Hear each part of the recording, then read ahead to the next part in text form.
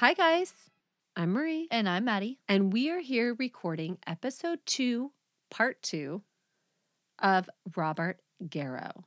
Yes. So, welcome for some more disturbing content. Also, sorry for any noises you hear in the background of this one. The cat did come into the The cat is so annoying. He sat out and meowed the whole time we I recorded had to the first hit half. Madison 5 times to stop her from going and letting the cat in. He was in the garage. And then he just wanted to come in here, and then he was so happy. Okay, guys, we have our merch contest going on right now on our Patreon. Go and check it out. We are giving away one merch item every week of this month. So we are doing a drawing once on a our week Patreon. On our Patreon for a free merch item for the month of June. Yes, so if you want to be involved in that, go ahead and join Patreon now. The link is in our Instagram bio. Also, probably in the description of this episode. It is, yes. So come and visit us on Patreon. We have a ton of episodes. You can also hop over and just buy our merchandise as well, or you can get in the drawing for free merchandise. Either way, there's a link for both of them in our bio and on this episode. Yep. Let's get into this episode. So if you haven't listened to episode 1 of Robert Garrow, go back and listen to that now, because otherwise it's going to seem a little abrupt, the start of this episode. But I will recap just a little bit where we left off, and that was with Robert Garrow leading the 4 campers into the woods. Because remember, he wants to siphon gas from them, and he wants to tie them to a tree so that they can't tell on him and he has time to get away. Madison had a severe meltdown because they were allowing him to take them into the woods, and that's where we left off. As he leads them down the trail, Phil was the first to break the silence, and he says, "I'd be happy to give you gas." Garrow tells them just to keep walking. And Phil says, "Listen, we've been in trouble before, and we won't tell on you. Just take the gas and, basically leave us alone." Garrow says to be quiet and keep walking. And then he said, "Don't try anything or I will blow a hole in you. I've killed before and I'll kill again." After about 100 feet, he directed them off the road to the right on the opposite side of the road as their campsite. Now, if you remember, Daniel was found on the opposite side of the road in the trees. They saw an orange compact car parked in the clearing nearby.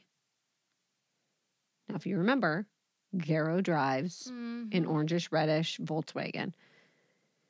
So he first forced Phil to sit with his back to the tree, and then he ordered Dave to tie him with a length of rope that he pulled from his back pocket. Fuck no. Fuck no. Run. He then made Dave tie Nick in the same manner. He then marched Dave and Carol to another area just a little further away, and as he did, he told Phil and Nick that they'd better stay that way or they would be sorry. He then instructed Carol to tie Dave to a tree, but her hands were shaking so bad that she was struggling, and she looked up at him. He yelled at her to stop looking at him. She was eventually able to tie him, and then Garrow took Carol and walked back over to check on Nick and Phil, who were still securely tied to the trees. He then took her to another tree where he had formerly placed a rain jacket on the ground, and he had her sit. And as he tied her, he said, "I'm sorry about your sandals," which were covered in mud. He then said, "I'll be right back. I'm going to take you with me, and then I'll probably let you go." No.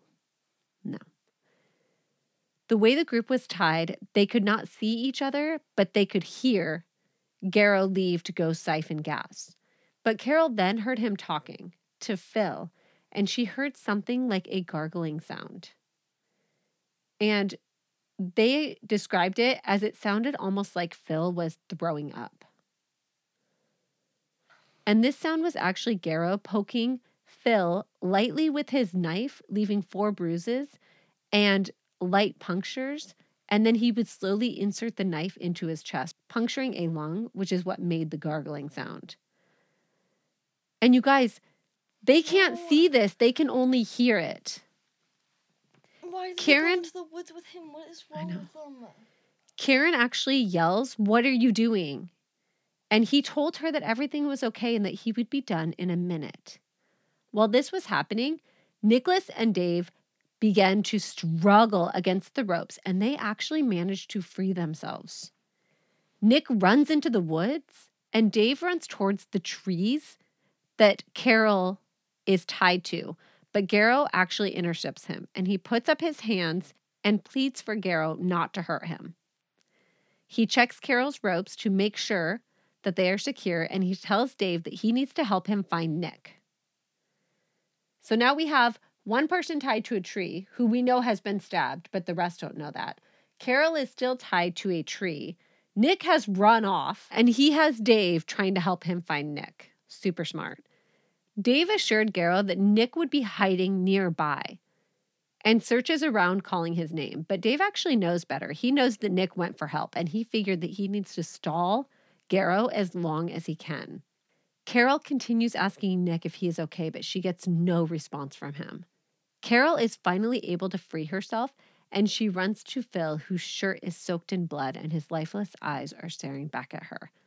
At this point, she bolts into the woods.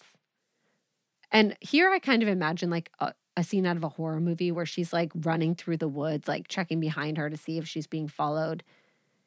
When she reaches the road, she actually encounters a car approaching and she flags it down. She tells the driver that a man is chasing her and that if he catches her, he's going to kill her. He tells her to get in the car. Now, he has his cousin in the passenger seat and he has two young boys in the back. And she probably just looks like a scene out of a horror movie. She's covered in scratches from running through the woods. She's panicked, obviously. And she says to them, he didn't even scream when the man stabbed him. So they decide, let's get the hell out of here. Like, this is more than just somebody chasing her through the woods. Like, this is like a psychopath with a knife, right? Meanwhile, Nick had made it back to their campsite, and he jumps in his car, taking off and driving to a nearby restaurant. So now Dave is the only one left with this fucking killer, trying to find Nick, who's now gone. Carol is gone. My gosh. He tells them at the restaurant that a maniac is trying to kill him and his friends in the woods. And they just figure that he's on drugs. They were unable to reach the sheriff that early on a Sunday, but they eventually got in touch with the state police, who eventually showed up, and they make their way back to the campsite. They also picked up some locals on the way, like just some locals with like their guns and stuff. They're just like stopping and picking people up with guns. One of the men see a patch of grass trampled across the road, and walking towards it, he sees two men lying in a ditch, and he pretends not to see them. He goes back to the group and told them what he had seen. So they get to the campsite, and they're kind of like fanning out and looking, and one of the men sees two men laying in a ditch. But he acts like he doesn't see them, and he goes back to tell the group what he saw. Suddenly, a man jumps out of the ditch and runs towards the car, diving behind one, screaming that the other man had a gun. So this is David. David's like, I'm not going to hide in the ditch with the man with the gun. Like, I'm going to get up and run towards these people. As the group looked in the direction of the ditch, they see Garrow calmly get up with his gun and walk into the woods. Meanwhile, Carol is relating her story to the sheriff, and he thought it was just a crazy story, and he is very skeptical. So nobody's believing her either. This is probably just something that's so far-fetched in this small town that they never assumed this could happen. Meanwhile, a woman is driving down an old dirt strip called Fly Creek Road. She is on her way to meet up with friends who had a campsite set up down this road. She is surprised to see an orange Volkswagen coming towards her because this is a very deserted road, and the driver is wearing dark glasses and a fedora. And he actually waves at her, and she felt like he wanted her to pull over, but she didn't recognize him, so she assumed that he had mistaken her for someone else, and she keeps driving. As she comes around the corner, she sees a blue car blocking the exit and immediately slams on her brakes and throws the car into reverse, honking as she backs up because she thinks this is some sort of trap. And she thinks that the guy in the Volkswagen might have been trying to warn her about it. She loses control of the car and she ends up in the ditch. She jumps out of the car and took off running back the direction she had come. Smart. That's the way the orange car went. This girl gets really lucky, though. Turns out the roadblock was trying to catch the murderer, and they were able to locate the woman unharmed. But she had definitely abandoned her car. Jesus. At 1:15, Garrow's car comes towards one of the roadblocks and actually takes off, like through the roadblock. And police pursue the car. And as it turned down a dead-end road, they thought, we've got him. But when they come across the car, Garrow is gone. He had abandoned the car. Jesus. I know. So the campers were able to positively identify Garrow by his mugshot, and the manhunt begins for Garrow, spanning from July 29th to August 9th. And wouldn't you know it, that Garrow had woodsman skills and survival skills. And when campers in the area began to flee once news reported of Garrow's crimes in the area, a lot of them left their campsites behind, including coolers with food, supplies. So giving Garrow food while in hiding. Yeah. Kind of an unintentional consequence of trying to clear this area, right? Like they do go through and try to clear as many campers as they can. And half of them are like, peace out. Like they take off, they leave their shit, they don't care. The other half are like, we're not leaving. Like, we have weapons. We can protect ourselves. Like, we're not worried about it. So half of them are staying put, and the other half are abandoning their supplies. Now, another strange thing about Garrow's description is that he actually has a heart-shaped tattoo with Mom and Dad written on it, which I think is very strange. The Adirondack Mountains are in northern upstate New York, and they cover about 5,000 square miles. They are roughly a circular dome, about 160 miles in diameter and about 1 mile high. There are more than 200 lakes around the mountain, including Lake Tear of the Clouds, which is the source of the Hudson River. Okay. So this is a dense forested area. His first week in the Adirondacks, he would break into local hunting camps, stealing food and clothes, and of course eat all the food that was left behind. He even found a wig. Where did he find a wig? I think he found it in one of the hunting cabins for some reason. I don't even know, dude. And a transistor radio at one. And he covered his face with mud to avoid mosquito bites. His abandoned car would be found on Robs Creek Road. And in the glove box, they found a relatively new map of the area. Yeah. Now, in a compartment in the rear well of the car, a plastic bag was found, and inside was another map. And this one was worn and appeared to have been hung on a wall at some point. Now, the map is of New York State and surrounding areas, with the dates of 1966 through 1967 on it. There were a ton of pencil notations on the map, and there was a route in pencil that went right by the Porter murder scene. They also found his eyeglasses in the car, and Garrow had pretty bad eyesight without them. So they're thinking that his vision might be impaired while he's out on the run. Maybe. Why would he leave without his glasses? Well, he was in a hurry. He was being chased by the police when he abandoned his car. Yeah. Why is he driving without them is probably a better question. Yeah. But remember, he takes off from the scene, surrounded by people, runs to his car. I mean, I don't know. Yeah. So he would actually travel parallel to the roads in order to avoid being spotted. And the search put everyone on edge, and false sightings started to pop up everywhere.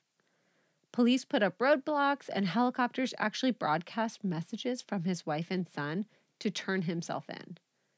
And his wife says, "Honey, this is Edith. Won't you please come out? Leave your rifle in the woods. I am here with the state police. They do not want to hurt you, and they do not want you to hurt anyone else. The children and I want you to come out. Please listen to me and do what I ask." And his son, Robert Jr., would say, "Dad, this is Robert. I'm here with Mom. Won't you please listen to us and come out in the open? We don't want you to get hurt. Please come out. I actually think that's kind of smart if he actually gave a shit, which I doubt that he does. No. So a group of volunteers showed up at a checkpoint and they had a coffin in the back of their truck. Yeah. And it was full of beer and ice, and they said the beer was for volunteers and the coffin was for Garrow.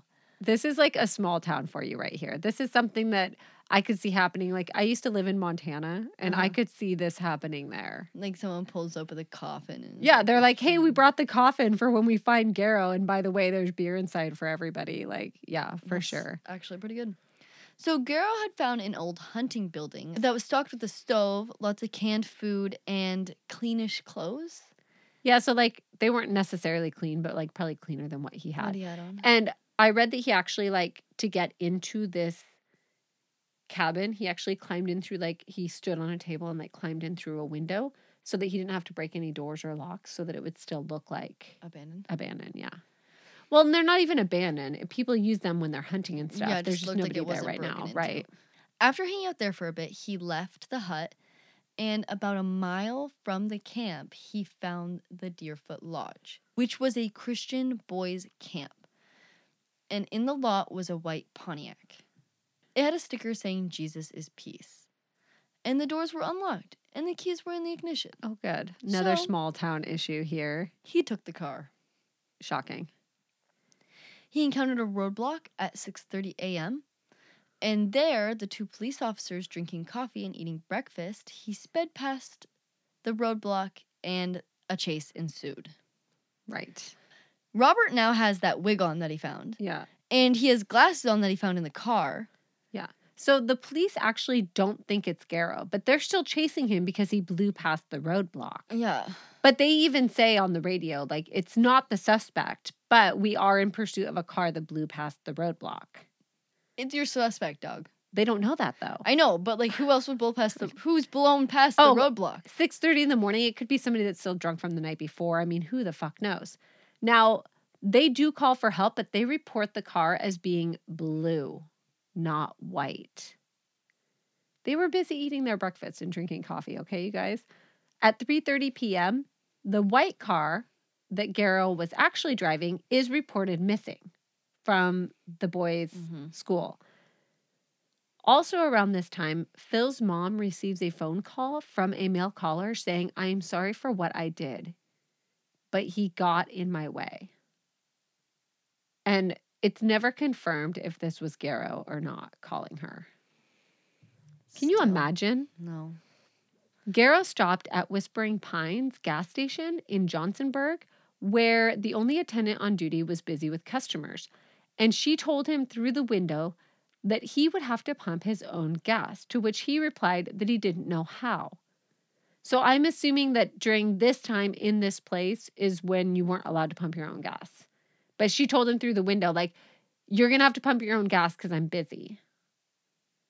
The state right next to us actually had that law for a long time where you couldn't pump your own gas. It had to be like a licensed person. Mm-hmm. And it always like freaked me out when I would pull up and somebody would like start pumping my gas. I'm like, what the fuck are you doing? I, on multiple different occasions, had to help someone from Oregon pump their gas. Like here, yeah. Yeah, because they were up here and they're like, because we, like, you know those stupid pumps where you have to, like, push up the thing that holds the pump in place? Yeah. Like, you don't see them very often. The older ones where you have to, like, take the pump out and then you have to, like, push it up and then select your fuel grade and all of that thing, and people don't. Yeah. He was trying to figure it out, and this man is just standing there at the pump, like, because he's he's probably never pumped gas. Yeah, he has an Oregon license plate. I'm like, do you need help? And he was like, I know I'm from Oregon. I don't pump my own gas. Yeah. But what is, I need help. Yeah. And I think they've actually changed that since then. Yeah, you pump your own gas. So he would pump his own gas, but he actually didn't know how to do this. So she had to shout instructions to him out the window while he's pumping his gas. That's funny. She went out when she was done with her customer, and getting closer to the man, she started to think that it might be Garrow. And when he left, she got the license plate and called police. And this matched the car that had been reported stolen. Perfect. He seemed to be heading towards Mineville, where his parents and sister lived. Uh-oh. They put police on both houses. And around 10:30, police received a call from a man who said that he had seen Garrow driving the white car. Now, the police that are stationed at his sister's house were the closest to the eyewitness account, and they decided to go and see if they could find the car. At 11 p.m., Robert Garrow knocks on his sister's back door, and this is while the police are looking for his car elsewhere based on the eyewitness report. God, no. Nope. We heard Mystic when we were downstairs. We heard him like kicking his ear or something, and he like was tapping against like the kitchen cabinet or something like that. Like it sounded pretty loud downstairs. And it literally was like, someone's knocking on a window, right? Someone's knocking on the back door right now. I'm going to turn my head and there's going to be someone right there at the glass back door. And that was terrifying. Now, Garrow tells his sister and her husband that he is being framed for marijuana use and that the murder was made up. And his sister claimed that she believed him. When the news came on and Garrow heard the report of his escape and the description of the car, he said that he had to go. And he asked his sister to call his wife and have her send his eyeglasses to her so that he could come back in a couple days for them. So he has an extra set of eyeglasses at home that he's asking his sister, hey, call my wife and have her send the glasses to you so that I can pick them up in a couple days. Because he can't see shit right now. At 11:45, she does call his wife and she discreetly asks for his glasses to be sent to her. And what she doesn't know at this point is that her phone is actually tapped. The next day, which is August 7, a reporter sees his sister's teenage son leaving the house. And they approach him to ask him for a statement about his uncle. And he told them that his uncle had been in their house the night before. Nice. And to their credit, they do call and notify the police about this before going public with the information. Jesus Christ. Just rat out your mom for being an accomplice right there. I know, right? Authorities listened to the tape after hearing this. And they're like, yeah, that's probably true because she does call his wife right after that. Yeah. Oh, yeah. I wonder if they would have even listened to the tape if the son hadn't said that because they thought the house was being pretty well watched. So funny. There were multiple break-ins near where Garrow's sister lived. That's weird. And police brought...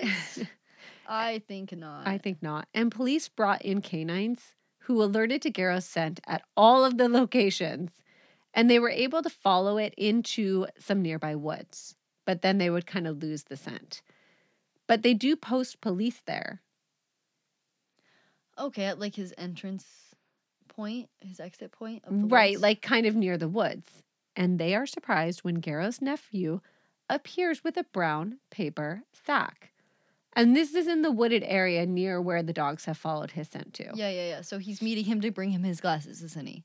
No, not yet. They ask him what is in the bag. And he said that it's his lunch. And inside the bag are 2 containers of canned meat and a bottle of soda. Oh, yummy. Yummy lunch there, buddy. Now, on August 9, which is like a couple days later, they follow Garrow's nephew to a wooded area nearby where Garrow was hiding. Dude, Ah, they're tapping they're you. so dumb. They're literally what? Like, he, of course... You want to get caught? Like, first of all, why are you helping him? Thank you. Well, Second, they allegedly believe him, but I don't know. Allegedly? I don't understand why you're saying allegedly. Well, because they're saying that they believed him that he was being framed at the time, but I don't think that they really did. I think they're just trying to help him. But that's her story, is that she believed he was being framed, and that's why they're helping him. I don't know. Either way, not the way to handle it, probably. So they find Garrow, and he tries to run. Naturally. And in this process, he is shot in the foot, the arm, and the back. They find him lying on the ground, and nearby is a knife, a rope, and a flashlight that he had tried to hide. And he was actually playing dead when they found him. He's not dead, though. And he is taken into custody. Major Donald Ambler spoke to the press, and he said, "It's too bad Garrow couldn't be taken without injury. This was a game Garrow chose, and this is how we played it. He continued to say that he did hope that Garrow survived because there are things that they need to know. Yeah. Oh, yeah. There's a lot of unanswered questions here, and they don't even know the extent of his crimes yet at this point. No way they know the extent of his crimes. At the hospital, he is admitted to room 515 on the 5th floor, which was previously a psych ward, and he would remain there for 41 days. I mean, he was shot multiple times, though. At the end of this 41 days, he would be in a wheelchair, and this was due to his gunshot wounds. Good. And he is brought into custody for the murder of Phil, the camper. Okay. Right? That is what he is officially being arrested for right now. That is the only thing that they know he did. Okay, can we now rehash his old crimes so we can get this motherfucker put away, please? For, like, permanently? Yeah. Now, even though he shouldn't have been out, he shouldn't have been released the first time. Thank you. Believe it or not, this is where shit starts to get crazy. What do you mean? Oh my God. So on May 8, 1974, jury selection begins. Now, the courtroom only sits 40 spectators, but additional chairs and even borrowed metal detectors were brought in because they don't have metal detectors here. 2,700 potential jurors were screened, and that's half of the county's population. So basically, half of the county is screened in an attempt to find a jury. The jury would consist of 5 men and 7 women. And they actually had 4 alternates, which usually there's only 2. But the judge thought that 4 would be necessary because this trial might get crazy. I am actually very surprised by the 7 women, 5 men. I like it. Yeah, that's kind of surprising, right? Yeah. Yeah. I mean, I feel like you would want to put him away. You would want women on the stand. Well, I mean, he still killed men too, but did do a lot of raping of women. But they don't know that. Oh, yeah, they don't even know that. Oh, my God, this is just for Phil's murder. This is just for Phil's murder. This is why I said it gets crazy. Oh, months before the trial begins, Garrow admits to his lawyers that he killed Alicia Hawk and Susan Petz, along with Daniel Porter. Because right now, they don't know he's responsible for those. No, did they ever find... Oh, yeah, they did find Susan's body. Now... No. Susan's body has not been found. The girl that he... No, wait, who's the... They've only found Daniel, who was tied to the tree. Alicia Hawk is in the cemetery, hidden in the cemetery. She's the girl that went missing from school, right? Right, the 16-year-old. And Susan Petz is in the mine shaft. Yeah. But nobody has found either of these women yet. Okay, so both the women are still missing. But Garrow tells his attorneys that he is responsible for killing them. Okay? Now, they actually follow a hand-drawn map. His lawyers? Yes. Not the police? No, they haven't notified the police. Oh my God. So they want to go and see if these women are really there because they think he might be lying. They actually have a police tail on them, which they lose before heading out to the mine shaft in the Adirondack forest. And this is not far from where Garrow's parents live, where he says that Susan Petz is, right? They find the shaft, and Armani, one of his attorneys, climbs into the hole and immediately panics and has to be pulled back out. But he had seen a leg and a blue sneaker. He crawls back in with a flashlight and a camera, and he snaps a picture of what would be Susan Petz's body. The next morning, they head into the Oakwood Cemetery, where Garrow claimed that he had left Alicia Hawk, and the lawyers are unable to find her. When they go back and tell Garrow this, he swears that she is there, and he gives them more details. They return and follow instructions, and they do actually find her, and they snap another photo. So, of course, after this, they go straight to the police. I'm totally kidding. They don't do that. And this is actually something that is still debated to this day. Debated in what? About whether or not this was the right thing to do. No. The legal thing to do. What do you mean? What? So, I'm sorry. Okay. What? calm down. Client attorney privilege. If they go to police with the information that their client has given them, they can be disbarred for life. It's the fact that they went to the crime scenes and saw the bodies. It's not just the confession. They went and Based saw... on his confession, though. And we're going to calm down, Madison. We are going to talk about this a little bit later. The legal system is a load of shit. Okay. That is... No. Okay, so I will tell you right now, there is a lot that comes out of just this situation. And that's what makes this case so well known, is because it is actually studied in law school even to this day. But we are going to talk about that a little later. In the meantime, while his lawyers now know that there are 2 dead bodies that their client is responsible for, that there are 2 families who are still missing their children, they try to focus on this trial.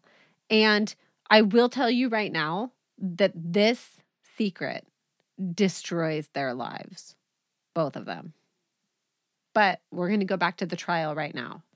Okay, during Garrow's trial, for the murder of Phil, because that's all we're talking about right now. Because they don't even know. They don't even know. This trial starts in 1974, and Garrow would plead insanity. Interesting. Which a lot of this goes back to his childhood. There's a lot of testimony about his childhood. Like, it is suggested that he was made a murderer, not born a murderer, based on his childhood. The prosecution would call 32 witnesses, and they would argue their case for 5 days. The defense would actually call Garrow himself to the stand, and on the stand, he would relay his childhood and also admit to 3 murders and 8 rapes.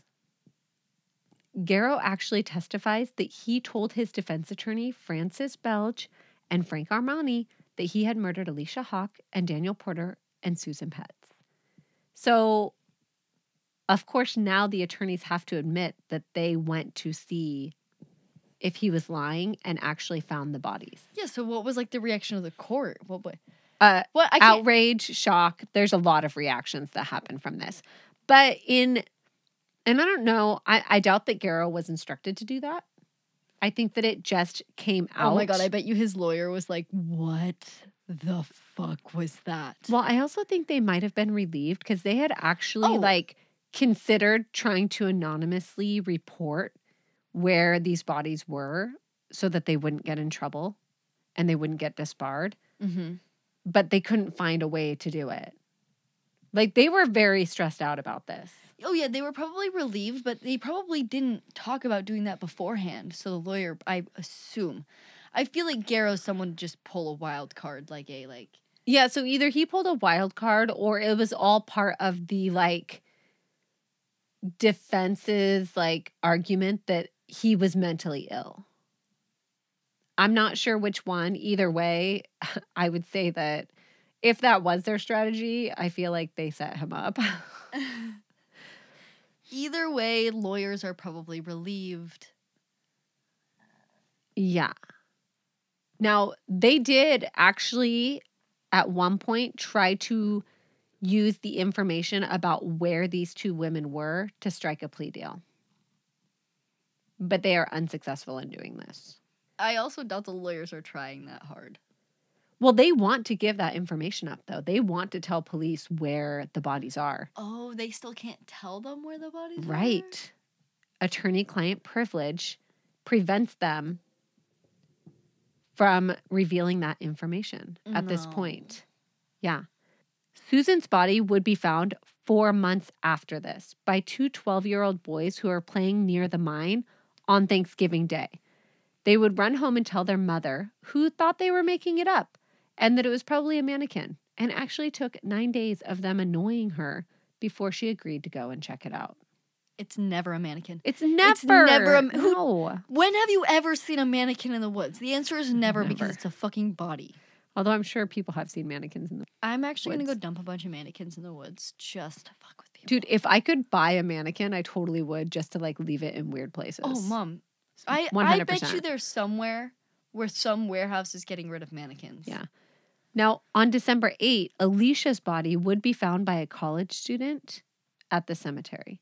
So both women are found, and they are found without the testimony of these lawyers or without the cooperation of Garrow. Gotcha.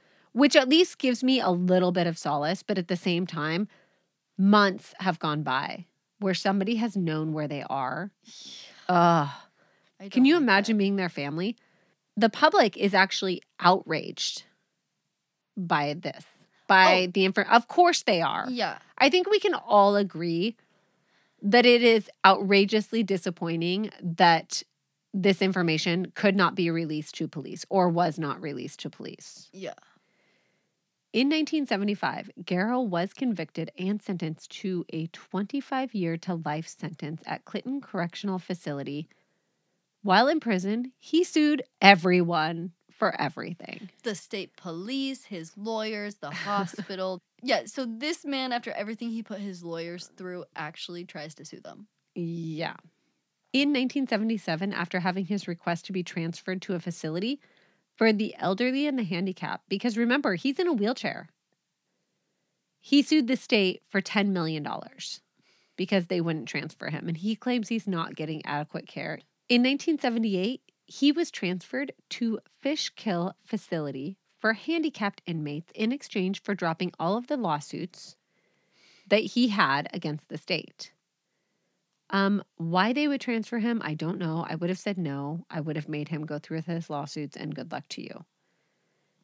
He convinced another inmate to get his wife to smuggle in a gun for him and threatened to hurt their children if he did not comply. Because they're in like a minimum facility right now. Mm-hmm. He is in a minimum security facility that is only for elderly and handicapped inmates. Okay? She actually cooks a chicken and hides a gun inside the chicken. And she plans to smuggle it in during a visit where she would enter through the outdoor picnic area where there was no metal detector. Because it's minimum security. I can't even fucking handle this. And she actually brought her husband food every week, so she didn't think that this would raise any red flags with the guards. Seriously. On her way to the prison, her and her children got hungry and they ate the chicken, which made it impossible for her to deliver the gun that way. And I think it's very probable that she was really looking for a way out of actually doing this. Either way, Garrow is furious and they come up with a new plan. She would buy a bucket of chicken from KFC and she would put the gun inside. She would then drop it off at Garrow's son's hotel room and he would smuggle it in to his dad. And he is 18 at the time, by the way. So this is a really dick thing to do because that's going to get him into trouble. So when he takes the chicken in, he actually pours coleslaw and gravy over the top of it in hopes that the security guards won't dig around in the chicken, which actually works. And he actually hands the bucket of chicken to a guard, and then he goes through the metal detector, and then the guard hands him back the chicken on the other side. Like, sorry, why again do you need to, why can't the bucket of chicken go through the metal detector with you? Exactly. I mean, I don't know exactly. That night, Garrow makes his bed like he's in it, and he uses a table leg to pry open the bars on his cell because we are in a minimum security facility, and that can be done. I just read the next part. So, guess what he did after prying the bars open? He climbed over the fence. And you may ask yourself, what? Isn't he in a wheelchair? Yeah, it turns out he was faking his paralysis the entire time. And it sounds like when they go back and interview everybody involved in this case, everybody seemed to know he was faking it because there had been multiple incidents where he had given himself away. But like, nobody does anything about it. So a 3-day manhunt ensues. And when they found Garrow, he opens fire, shooting at the officers. they return fire and Garrow is shot and killed. They also found a sharpened butter knife on him from the prison, which Why? that means it's like a metal butter knife, probably. Yeah. And he was able to sharpen this butter knife. And funny story, I read in the Sworn to Silence book, which is about Robert Garrow, that they had actually concluded that he had left the area and were calling it quits for the day when a news crew showed up and wanted to document the search. So they sent a group of searchers across this field so that they could film it, to like film the search. And that's when one of the searchers actually found a radio on the ground that belonged to Garrow. So they decided that they needed to search the area again, and they actually find him. So they were leaving for the night. He was almost in the clear. Yeah. And then... But then somebody needed like some footage for like to document the search for him. Oh my gosh. I want to talk about the map for a second. Remember the map that they find in the car? Uh-huh. There are a lot of markings on this map.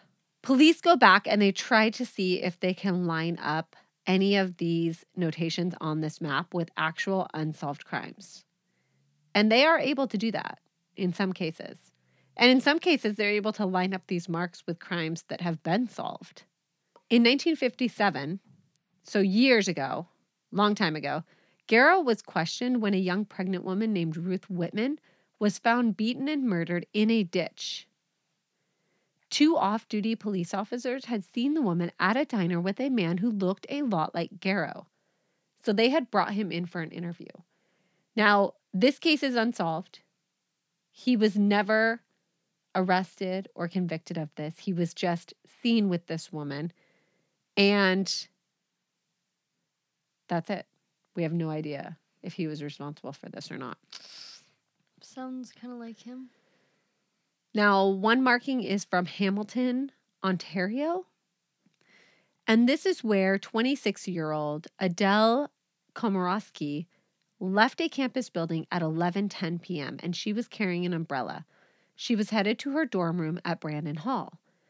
A woman in a conference room a few floors above where Adele had left heard screaming. She heard a woman's voice screaming, "Leave me alone."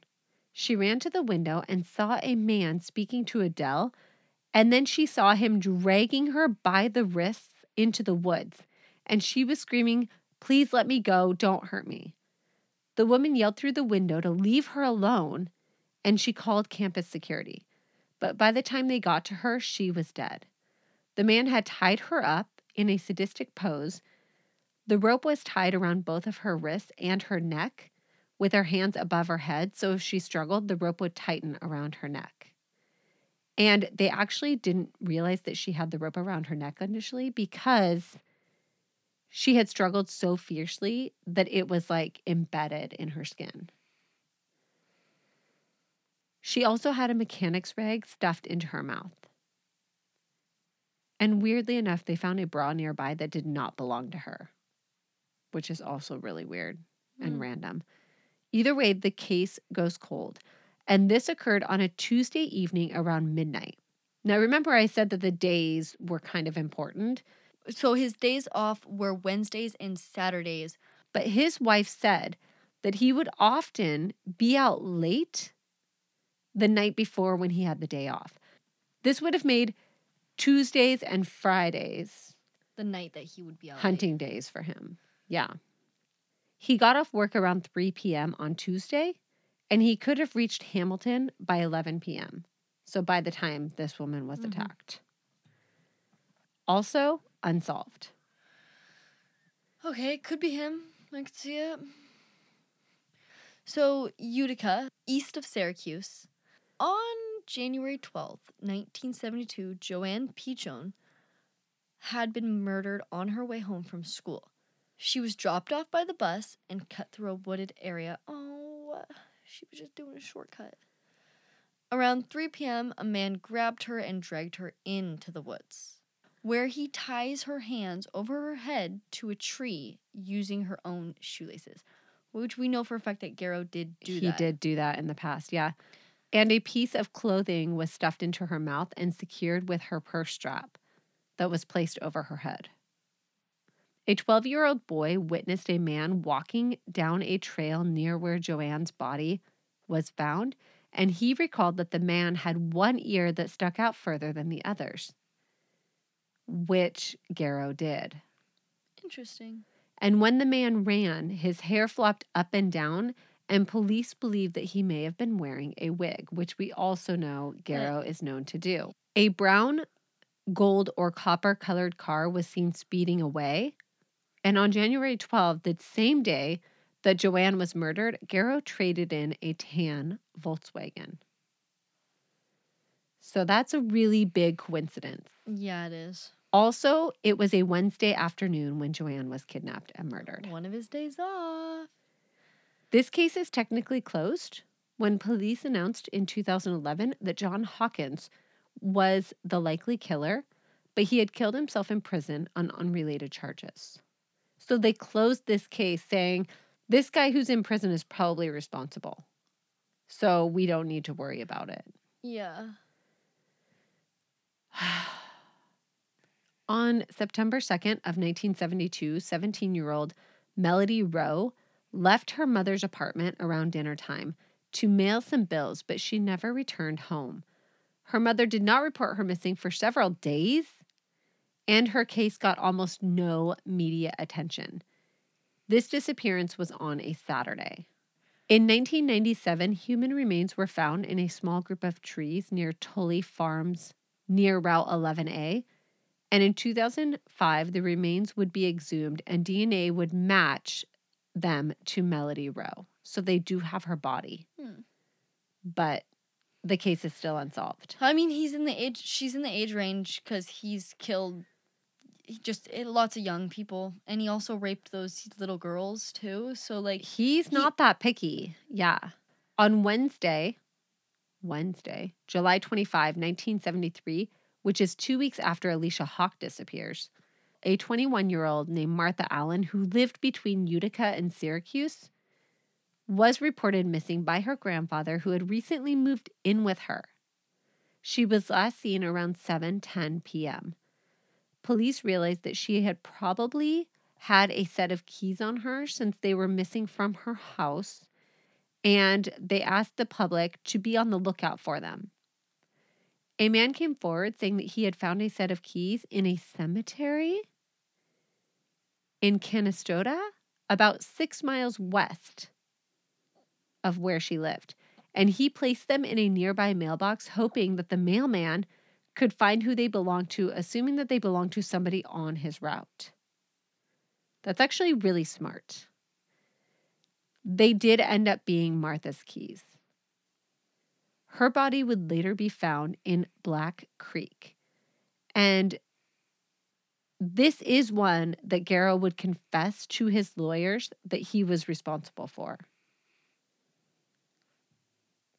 So, I mean, if we look at, there are so many cases that he could be responsible for, but there's also a lot that he could not be responsible for too. Mm-hmm. Those were the ones that kind of coincided with markings on his map. Okay. There are also many unsolved rapes in the area around where Garrow lived. Oh, and Garrow was threatened people left and right. So who knows how many Well, people and we his know that he threats- started off by raping. He got himself arrested. So then he went on to killing, I think. Now, some of these were in the woods. One was in a cemetery. So very similar MOs to what Garrow had done in the past. Yeah. Oh, yeah. Now, according to kind of a fun fact, according to Criminal Minds fandom, Thomas Yates from season 11 was based off of Robert Garrow. And he also made an appearance in season 12. Garrow was buried in Oakwood Cemetery, where he had hidden Alicia Hawk's body, and I really don't like that. Why the And only 4 people attended. Ew, who's even attending? I don't know. Psalms 51 was read about asking for God's absolution. Whew, that was a lot of information. That was a lot. I do highly recommend the book Sworn to Silence by Jim Tracy. It's on Robert Garrow, and he does an excellent job. I read the entire book. It's pretty good. I got it on Amazon. Super easy to find. Oh, I was going to go back to the whole lawyer thing. So initially, they did they did try to like prosecute them for withholding this information.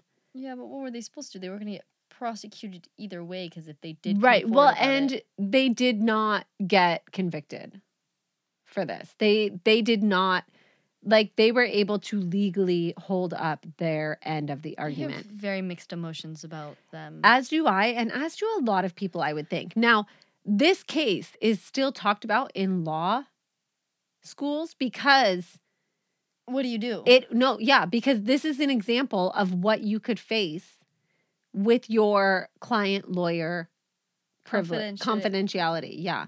So these lawyers have actually, in later times, like closer to now, been praised for the way that they handled this. But initially, they were crucified and their lives were basically ruined. What did the court, like when they were, what did they say they were supposed to do? Like what was deemed the correct, like were they deemed to do the correct thing?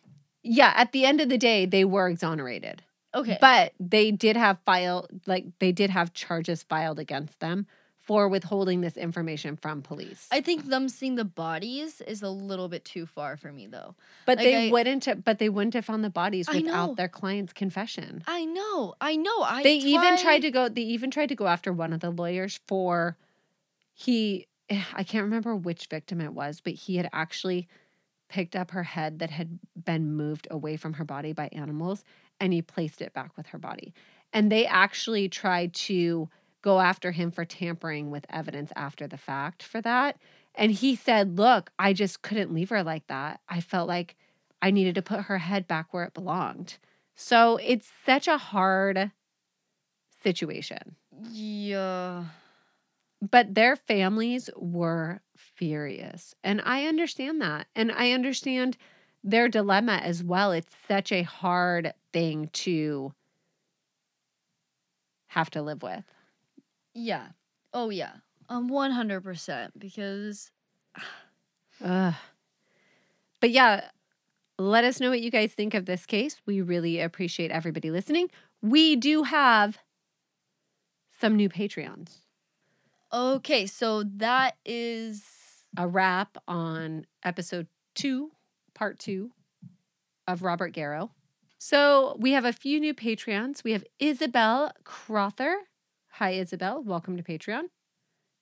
Catherine Rather? Rather? Rather. Hi, Catherine. Welcome to Patreon. And we also have April Lucky. Hi, April. Welcome to Patreon. Cool name. All right. Thank you so much for tuning in. Sorry again for the 2-parter. We really appreciate you guys.